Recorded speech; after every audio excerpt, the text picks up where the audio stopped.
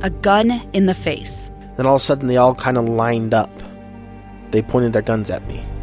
And this is the point where I thought, I'm going to die today. Started 2 years of horror for an American in Venezuela. They said, you need to give us your phone and get ready because you're coming with us.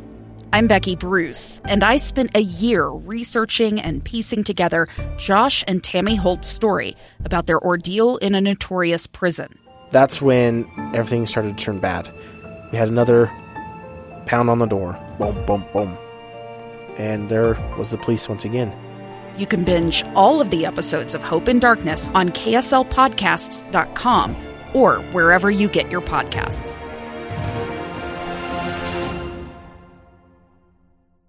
I'm Lee Lonsberry. Some breaking news at this hour. I just moments ago got my hands on the latest report from the State Department of Health regarding case numbers. There are currently 11,252 total positive cases. That's an increase.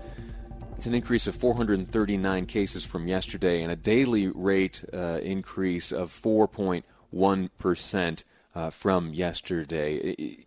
Joined with this announcement and these new numbers is a statement from Dr. Dunn explaining some of these numbers. I'll get to that in just a moment. Next up, the details and today's figures regarding hospitalizations. We have had 870 total hospitalized cases as of today, which is an increase of 20 since yesterday. Currently, 114 positive COVID-19 cases are currently hospitalized here in the state of Utah. In terms of those who have lost their lives as a result of the coronavirus, today the total is 120 total deaths, which is 3 more than yesterday. One, a male between the ages of 60 and 85, a Salt Lake County resident who was hospitalized at the time of death. Next, a female older than 85, Salt Lake County resident. She was in a long-term care facility at the time of her death. And the last, a male between the ages of 60 and 85, Salt Lake County resident, also hospitalized at the time of death. Last piece of data I'd share with you is that the state health department is reporting 6,788 cases considered recovered today, and they define a recovery case as someone who has been diagnosed positive and now has for more than 3 weeks not passed away. So 6,788 recovery cases. Now, some of these numbers are startling. In particular, the increase of 439 positive cases from yesterday. That warranted a special statement to be included with this reporting from Dr. Dunn. Let me read to you a portion of that. Today's case counts represent yet another significant increase in the spread of COVID-19 in our communities. Again, this is a statement from Dr. Dunn explaining these numbers. 1 out of every 3 of these new cases are from the Bear River Health District, and many of those are tied to an ongoing outbreak we have been investigating at a local meat processing facility. Many of the workers at this facility match the demographics of who we know are at the highest risk of infection. I expect to see additional cases of COVID-19 identified as part of this outbreak, both at the work site and in the community. She continues, this Dr. Angela Dunn, it's more important than ever that employers provide safe working environments for their employees and have policies in place that not only allow but encourage employees to stay away from the workplace when they are sick. More information about this outbreak and what public health is doing will be provided by the Bear River Health Department. The last portion of her statement, Dr. Dunn says, for the rest of us, now is not the time to let your guard down. Social distancing is more important than ever, yet people seem to be taking it less seriously than ever.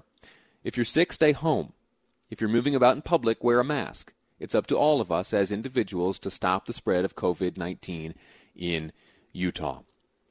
All of the data that I've just shared with you is available at coronavirus.utah.gov. That is the state's official source of all information regarding this pandemic and our efforts to combat it. And all of this brings me to the topic at hand, which was an announcement expected by the governor, which came today. The announcement came just a few hours ago.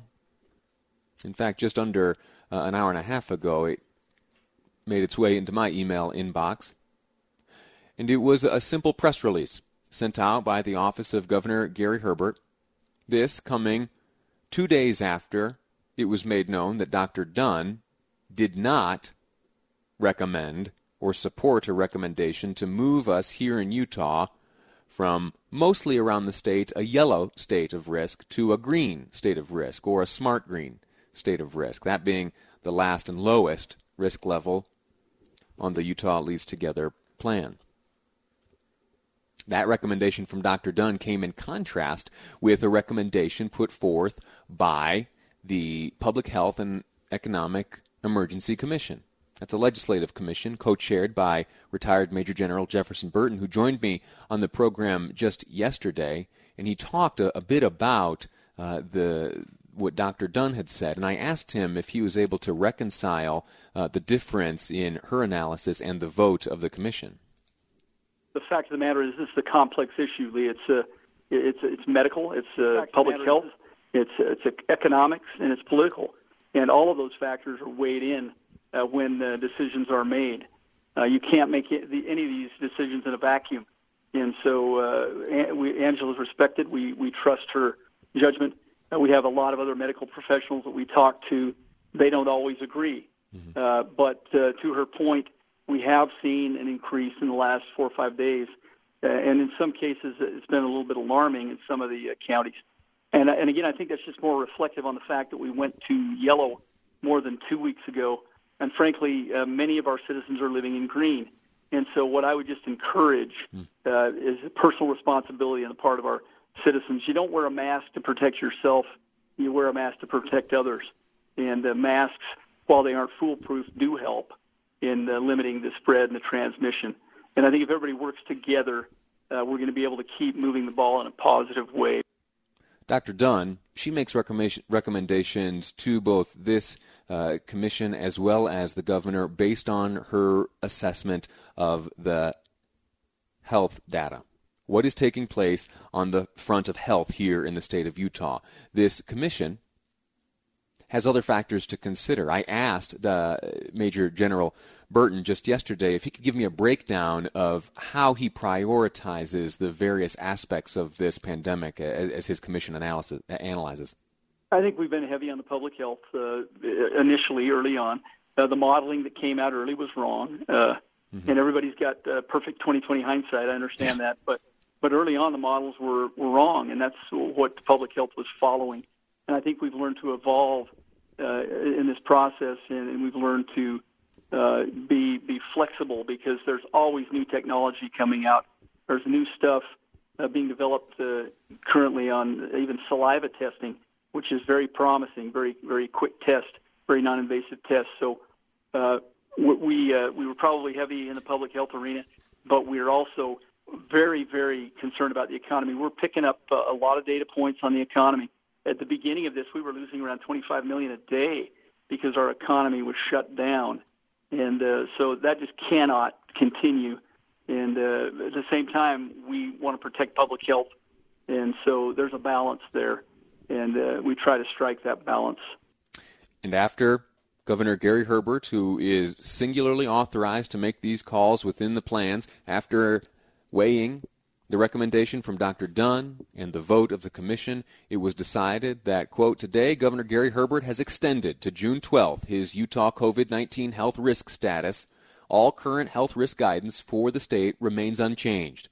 Specifically, the COVID-19 public health risk status remains orange or moderate risk in Salt Lake City, Bluff, and Mexican Hat, and in all other areas of the state, the status remains yellow, low risk.